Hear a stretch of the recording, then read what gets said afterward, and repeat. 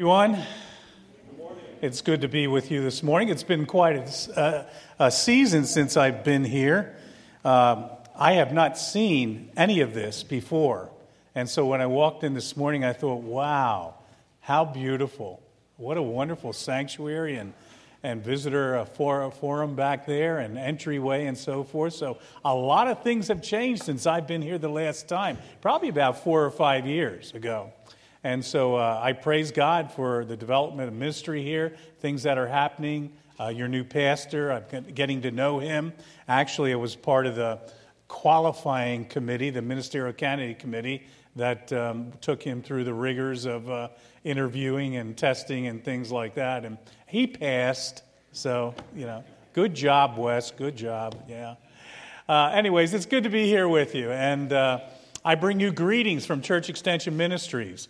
Church Extension Ministries is the mission arm of the Bible Fellowship Church that seeks to reach people with the gospel and plant new Bible Fellowship churches anywhere.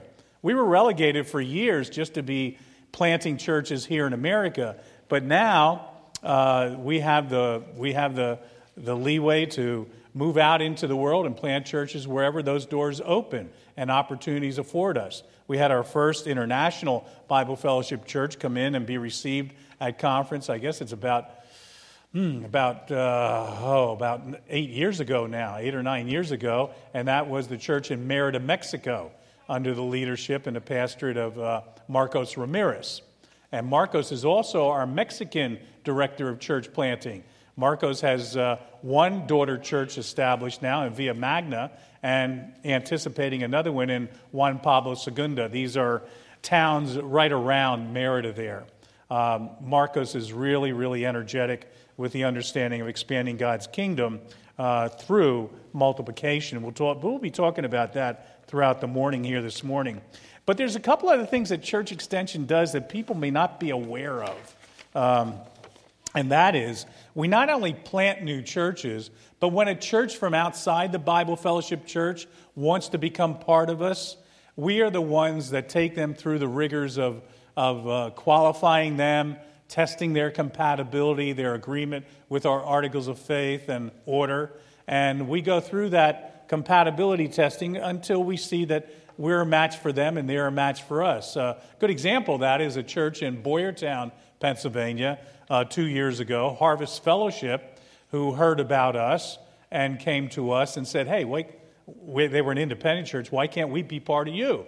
And then I said, let's start looking at the compatibility between you and between the Bible Fellowship Church.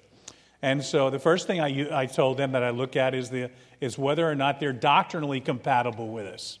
And so he said, well, he giggled a little bit. I was wondering why he giggled a little bit. But he said, well, check us out on our website. So I went to the website, and here they had cut and paste our articles of faith into their doctrinal statement. And so when I got back to him, I said, well, I guess you're compatible. I said, if I find any problem with it, then we got worries. So, yeah, we brought Harvest in last year at annual conference. They were received into the denomination. Right now we're working with 2 or 3 possibilities of outside independent churches that want to become accountable and connected, and we're working with those churches right now. The other thing we do, not too much of anymore, we used to do this quite a bit, and that is help a church revive when they're in decline or they're ready to close. We go in and see if we can help them resurrect that work and bring it back to viability. We were able to do that most recently with, Long Neck Bible, or New Life Bible Fellowship Church in Long Neck, Delaware. And over the past 6 years, we worked with them, and they were at one point, I remember going down there some 6 years ago, and they had been reduced to about 16 people who weren't even committed to whether or not they were going to stay. And so they would stay for a while. We asked them to. We said, well, let's just stay, because there was a doctrinal controversy down there. And they weren't understanding what the Bible Fellowship Church believes. We had to scratch our heads with that because of the fact that there was time spent with teaching the congregation the doctrines. But anyways, I went down there and I spent like 6 or 7 weeks every Sunday going through our articles of faith. And at the end of that time, they said, well, that's what the Bible teaches. We'll stick with you. And so then we were able to get a man to come up here from Florida, Andy Barnes, to be the church planting / pastor. And they were received back, I shouldn't say received back in it, but they were given total recognition at annual conference the other week by being a church that had been revived.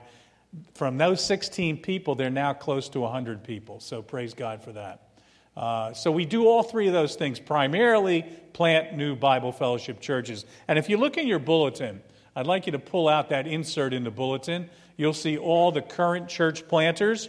You'll see 2 that are marked on there for graduation at this year's annual conference. And that's Scott Wright and the work down in Lower Providence near Audubon. And then also Ben Treisman. Ben Treisman and Orchard Hills Mission Church is really a unique story. It shouldn't be unique, but it is in some respects. The reason I say it shouldn't be unique is because it's a daughter church plant. Cedar Crest Bible Fellowship sent out one of their staff members, Ben Treisman, with about 50 people and significant financial funding, and they send them over to the Upper Macungie area, Fogelsville area, and within a year, that church is now qualified to graduate. They went from those 50 to over 100, financially very well off financially, and they'll be coming into the denomination this coming conference. So 2 churches will be graduating this year, and Lord willing, Tim Zook, planting the church up in Forks Township, Pennsylvania, will be bringing that church in the following year. Those are a lot of good things happening. We also have a lot of great challenges, too. And some of the challenges are that a number of our church plants are plateaued, and we want to see them move up above that plateau and keep growing. So you can pray for that. You can also pray for the challenges that our church planters face in their families, with their marriages and with their children. Satan seemed to be this year on the attack, and we've had to help a number of our, I should say just 2, but we've had to help 2 of our church planters get some counseling and work on their marriages and work on their families. And so I can praise God now that counseling has really worked out well, and we have them moving forward. So pray for these men. These men are your BFC missionaries. They have one target, one charge, to plant a new Bible fellowship church. And so pray for them. If you want to pick one of those out to pray for, I have the prayer letters, all their prayer letters back there on the table. Pick a prayer letter up and learn more about an individual if God's tickling you about them. Also back there is a clipboard. And each week, Church Extension produces a weekly newsletter called the Antiochian Report. And Rachel Schmoyer is now our marketing editor and all kinds of stuff in the office. And she has put together this newsletter really, really well and attractive. So put your name there, email, get it for a few weeks. If you want to cross it off and unsubscribe, feel free to do so. But try it out. I think you'll be blessed by seeing current happenings in Church Extension. And also I think you'll be blessed by taking on some of the prayer requests that we list each week also. As I said earlier, multiplication. We have been focused. Our theme for the last 2 years has been churches planting churches, reproducing churches. For the past number of years, that hasn't been the case. I want to ask you a question. What kind of math did you take in school? Now, most of us took an array of math, right? In the elementary years, we took addition, subtraction, multiplication, and then some of us really got adventurous when we got into secondary and high school and took such things as calculus and trigonometry. Oh, how I regret that. But we took those when we got later. You know, we were disciplined in all the various arrays of math. But for the past 25 years, the church has kind of focused narrowly on one aspect of math, and that is addition, addition, addition. Let's add and add and add to grow very tall and narrow. That's been pretty much of all the gurus in the past number of years, from Donald McGavran on back in the 80s, that we want to see church growth. Well, there's nothing wrong with addition growth. Let me just clarify that. There's nothing wrong, and I'm sure you want to see every seat in this sanctuary filled, right? That's right, okay? So there's nothing wrong with addition growth. But addition growth, biblically, has to lead to multiplication growth. We add in order to reproduce. We add in order to release people to expand and build the kingdom of God. And that seems to be the biblical model. The church is to be adding, but adding in order to send out those who will expand the kingdom. The church is to be reproducing. Well, that introduction is pretty good, isn't it? I don't see any heads nodding. But it's catchy, you know. But does it have a biblical foundation? Because everything that comes from this sacred desk should be justified by Scripture. So that's my goal this morning. My premise is that the church should be reproducing, adding in order to multiply. But is that premise justified by Scripture? And I think it is. And we're going to look at a Scripture setting in the Old Testament, and we're going to look at one in the New Testament. So I'd like you to turn back to Genesis chapter 9. Genesis chapter 9, the setting for it is right after the flood. The only people left on earth are Noah and his family. And God gives them a great commission. Now that's an interesting title that we give to certain passages of Scripture, usually missiological passages where we call them great commissions. I always kind of stumbled over that a little bit because isn't everything that God directs us to do a great commission? But granted, I'll give in a little bit and say that there are missiological great commissions, things that prompt us to take the gospel out and saturate the world with the understanding of Jesus Christ. Well, this is a great commission here in Genesis chapter 9. And God blessed, verse 1, and God blessed Noah and his sons and said to them, now look, be fruitful and multiply and fill the earth. Fruitful, multiply, fill the earth.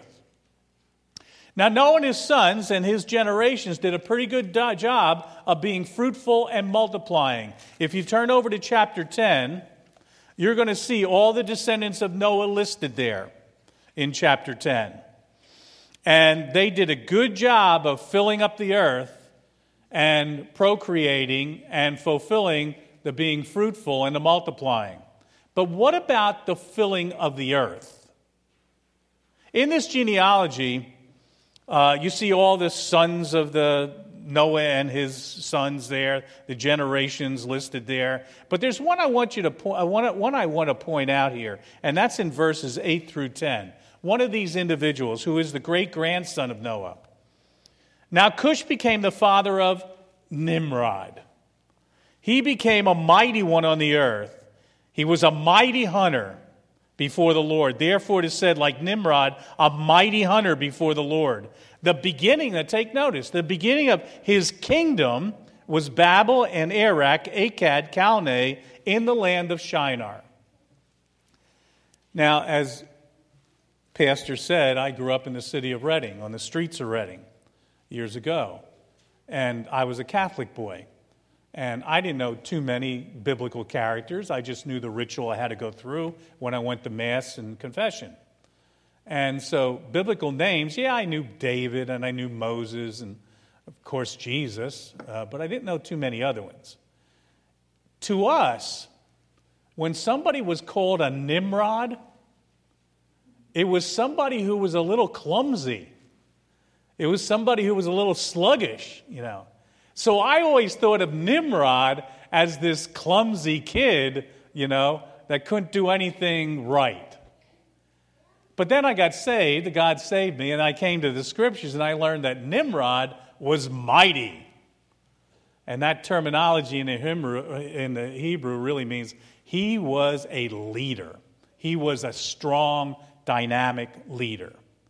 And you take notice that he led all the people of the earth at this time, and the writer here tells us we should look at it as a kingdom, an earthly kingdom under the leadership of Nimrod. So he leads this people, and in James Boyce, in his commentary on Genesis, when he comes to this passage, he asks this question, almost rhetorically. He says, was Nimrod a good guy or a bad guy? He answers it right away and said, he was a bad guy. And his rationale for Nimrod being a bad guy was because he led the people to want a kingdom of their own and not God's kingdom. And he led the people to be an affront to God rather than a servant to God. So if you look over in chapter 11 there, we see all the nation of the earth at this time, all the population of the earth, under the leadership of Nimrod, coming on to east of the plains of Shinar. Now the whole earth used the same language and the same words. It came about as they journeyed east that they found a plain in the land of Shinar and settled there. They said to one another, now take notice, three times they used this clause. They said to one another, come let us, meaning Nimrod leading the people, let us do these things that we're going to see here. Come let us make bricks and burn them thoroughly. And they used the brick for stone and they used tar for mortar. They said, second time, come let us build for ourselves a city and a tower whose top will reach into the heaven. And let us make for ourselves a name, otherwise we will be, in my translation it says scattered. Some translation it says dispersed. But look at the way they view being scattered. Otherwise, we will be scattered over the whole earth. But wasn't that what they were supposed to be? They were supposed to fill the earth. They were supposed to be scattered. But they were afraid of that. They liked the comfortability of getting bigger and bigger and bigger. Now, I believe that in Scripture, the Holy Spirit provides for us some divine sarcasm. Now, what I mean by that is every once in a while you see the Scriptures tell us something in contrast to human thought. And he puts it in some kind of a sarcastic way. Three things that these people wanted. They wanted a name for themselves, their own name. They had a name. They were the people of God. They wanted a city for themselves. They had the promise of a city. They were going to God's city, the eternal city. They wanted a tower to reach up into the heavenlies and produce their own religion and way to God. They had a religion. It was the true religion of God that was given to them. But they wanted these things, and they say, come let us, come let us, come let us. Now look at verse 7. Here's the divine sarcasm. The Holy Trinity gets together, looks down, and they say, come let us go down. And there confuse their language so that they will not understand one another's speech. So the Lord did what? You can say it. Scattered, dispersed, I don't care which either one you say. So the Lord did what? Scattered them abroad from there over the face of the whole earth, and they stopped building the city. You see, I think what we see here in these 3 chapters, we see a commission being given to God's people.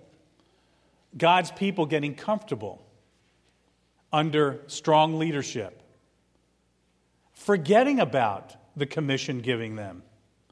And God intervenes and says, no, I don't want you to grow tall and narrow with this tall tower into heaven, having a name for yourself. I want you to be the people of God. And I want you to fill the earth with the promise of the Redeemer, Jesus Christ.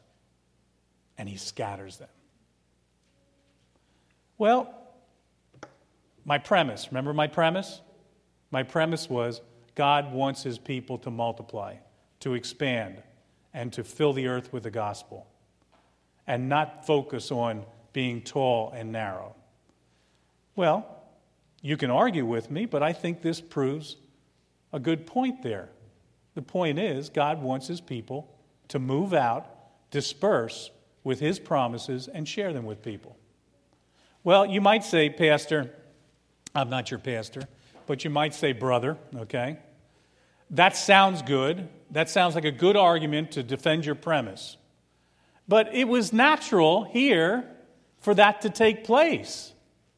I mean, the earth had to be filled with people, and those people had to spread out, and if they weren't going to do it, God had to do something to get them moving. Okay, granted. So then we come to the New Testament, and it begs a question in light of that. It begs this question. Well, that was okay for them, but is it what the church should be doing? Shouldn't the church in its geographical settings just keep adding and getting bigger so we can have more programs and so we can reach the community with better programs and things like that? Does God really want his church, particularly the local church, does he really want his local church to be scattered? To grow to a point and then send people out and then have to grow to another time and send people out and so forth? Well, let's see if we can prove that from the New Testament. So turn back to Acts chapter 1 with me.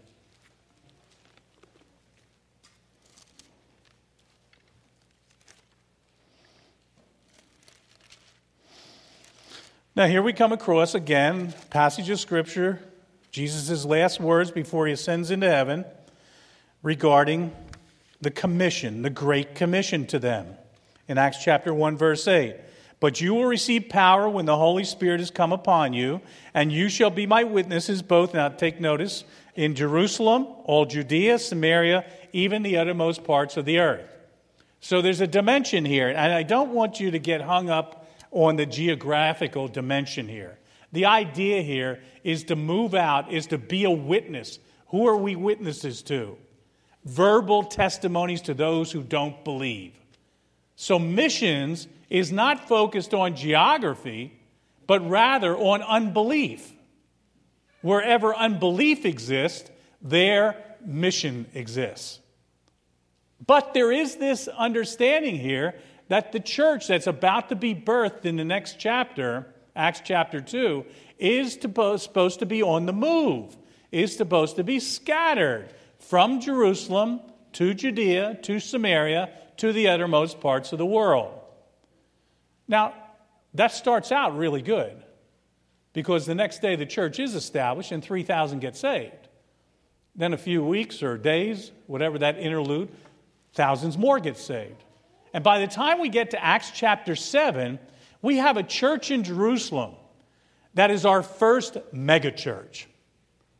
Estimates are that the church was it wasn't housed in a big building, but rather in home churches, but they would get together at times. And the estimates are that by the end of by the time we get to Acts chapter 7, those identified with the Church of Jesus Christ, or the Way at this time, those identified with the Way were upwards of numbers of 10,000 people in and around Jerusalem. And then God does something. He brings Stephen into the picture. Stephen was moving out a little bit, and he was being observed by the Sanhedrin, the leaders of the Jewish community. And the Sanhedrin wanted to call him in and get an understanding of what he was teaching, and call him on the carpet for teaching such nonsense about someone they had tried, convicted, and executed, Jesus Christ. And so if you turn back to Acts chapter 7, we pick up the end of Stephen's treatise here. He had, for a long time in this chapter, given his defense of the promise of the Redeemer, the redemption plan of God, the redemptive narrative, as it worked its way through the ages, and culminating in Jesus Christ. So in verse 51 of chapter 7, you men who are stiff-necked, did you ever see anybody that's stiff-necked about the gospel? Did you ever run into that? When you're sharing the gospel with somebody, or you're talking with them about Jesus and they do one of these, their neck gets stiff, They just kind of back off. I've run into that in some of the most peculiar places. I've run into that when I was in the pastorate more often, on somebody's deathbed. You would think that on somebody's deathbed, they would be thinking about in a short time they're going to face God, and that they would need a Savior, an intermediator, to deal with that judgment day. I was this one individual I remember so clearly. Went to visit him in a nursing home because his family had said he didn't have much time. And we had witnessed to him over and over again. And I went to visit with him and stood by his bed and read the scriptures, and he was just lying there, somewhat semi-conscious and stuff. And even in that semi-conscious state, I said, Joe, and that's not his name, but I said, Joe, you're going to face God very shortly. You're going to face judgment. You need to be born again. You need to be saved from that judgment. And Jesus Christ is the only one that can do that. Will you right now pray with me and call upon Jesus Christ, repent of your sin and call upon Christ to come into your life? And Joe opened his eyes wide and said, no.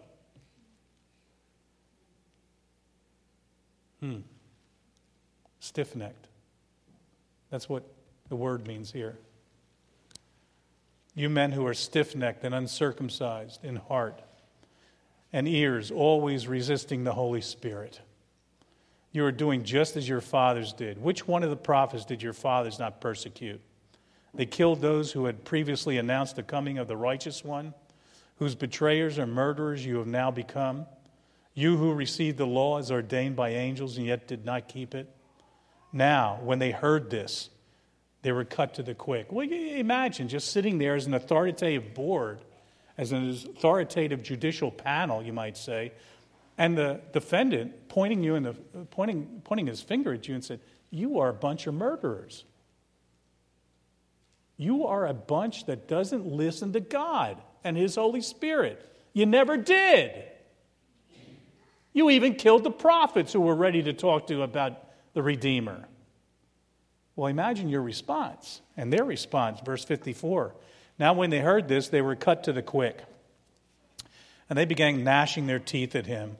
But being full of the Holy Spirit, he gazed intently into heaven and saw the glory of God and Jesus standing at the right hand of God.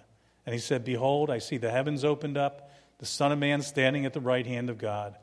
But they cried out with a loud voice and covered their ears and rushed at him with one impulse.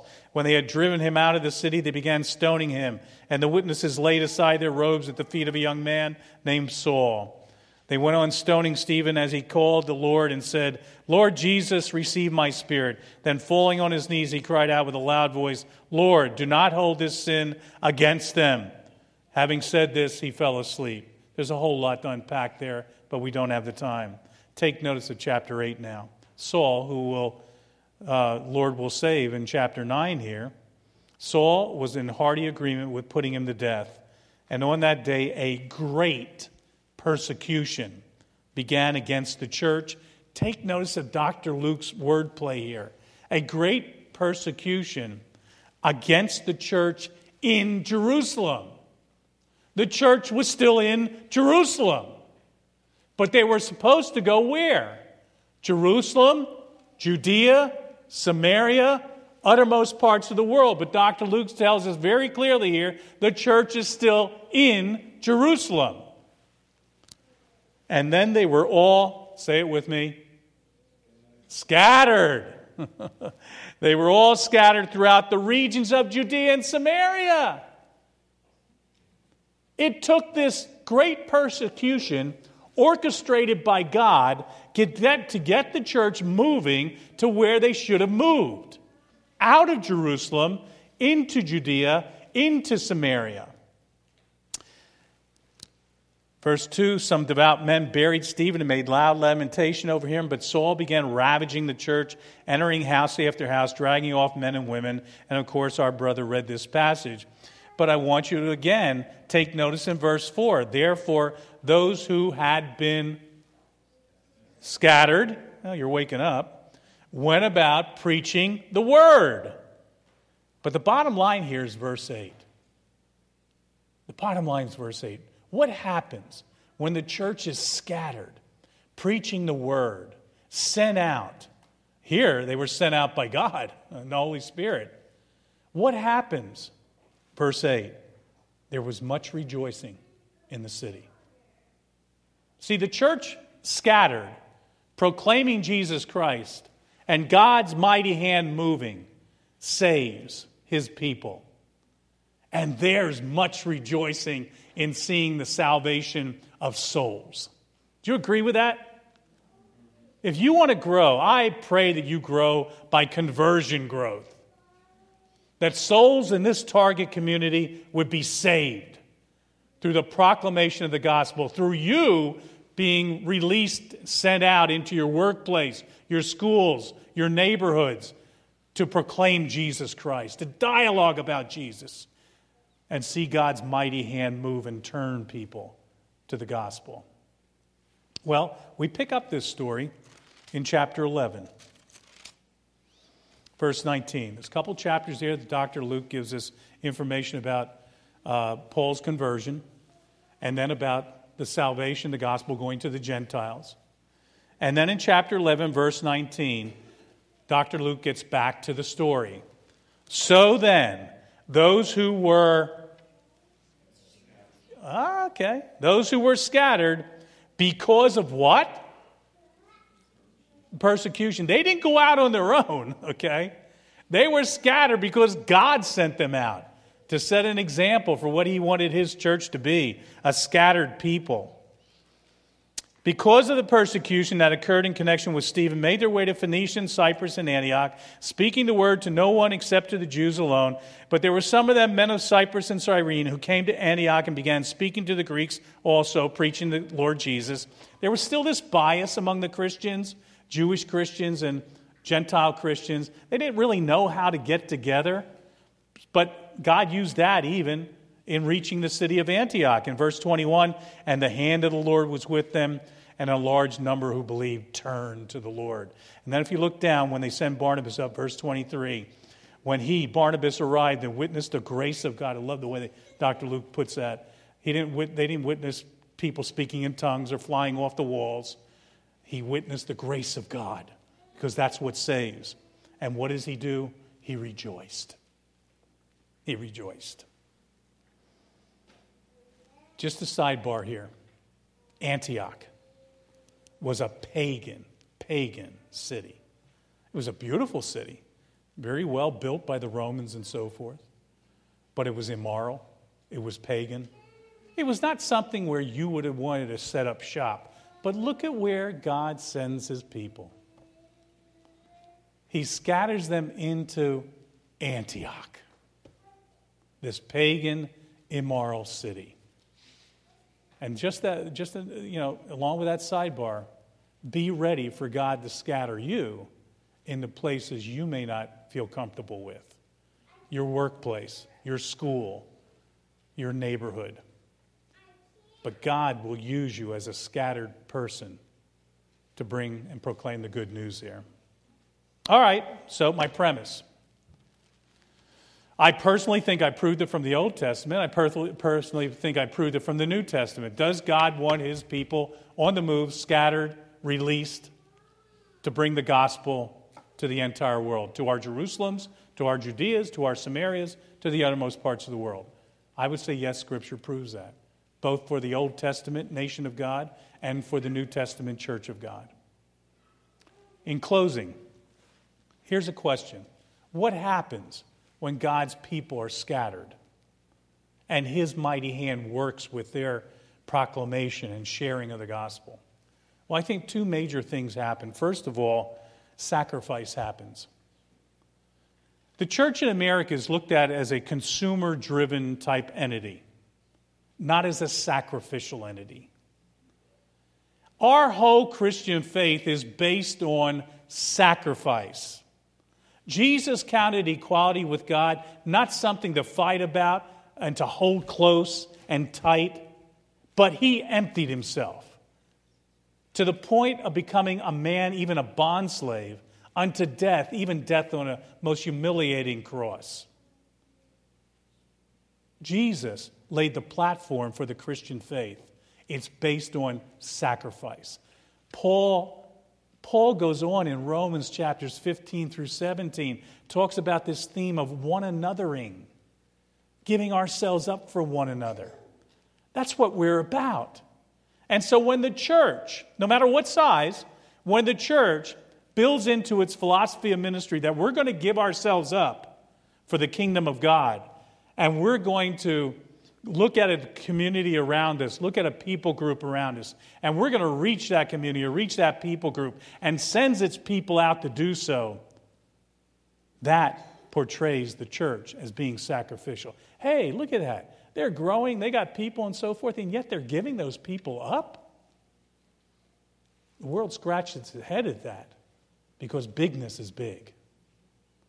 The second thing is transformational. When God's people are scattered, proclaiming the good news, God's hand moves, people get saved, it transforms communities. This city of Antioch became the missionary base for the Apostle Paul. When he came back from his missions, he went to Antioch and spoke with the elders there and reported to the elders. By the time of the 2nd or 3rd century, the Antioch community of Christians there had become so academic in the understanding of God's Word, they produced what was called the Antiochene New Testament. Today, when in biblical circles and even non-biblical circles, in non-biblical archaeological circles, when Antioch is mentioned, it's not thought of as the pagan Roman city, but rather it's thought of as the center for biblical archaeology in the Middle East. Sacrifice, transformational, that's what happens when God's people are scattered and the church is willing to give itself up for the furtherance of the kingdom of God. You don't need to turn to it. We're going to close with this. But I chose a few sections of Scripture here where we emphasize the word scattered. Okay? There's a passage in Zechariah. God is condemning Israel for their idolatry and for their intermarriage and for their disobedience.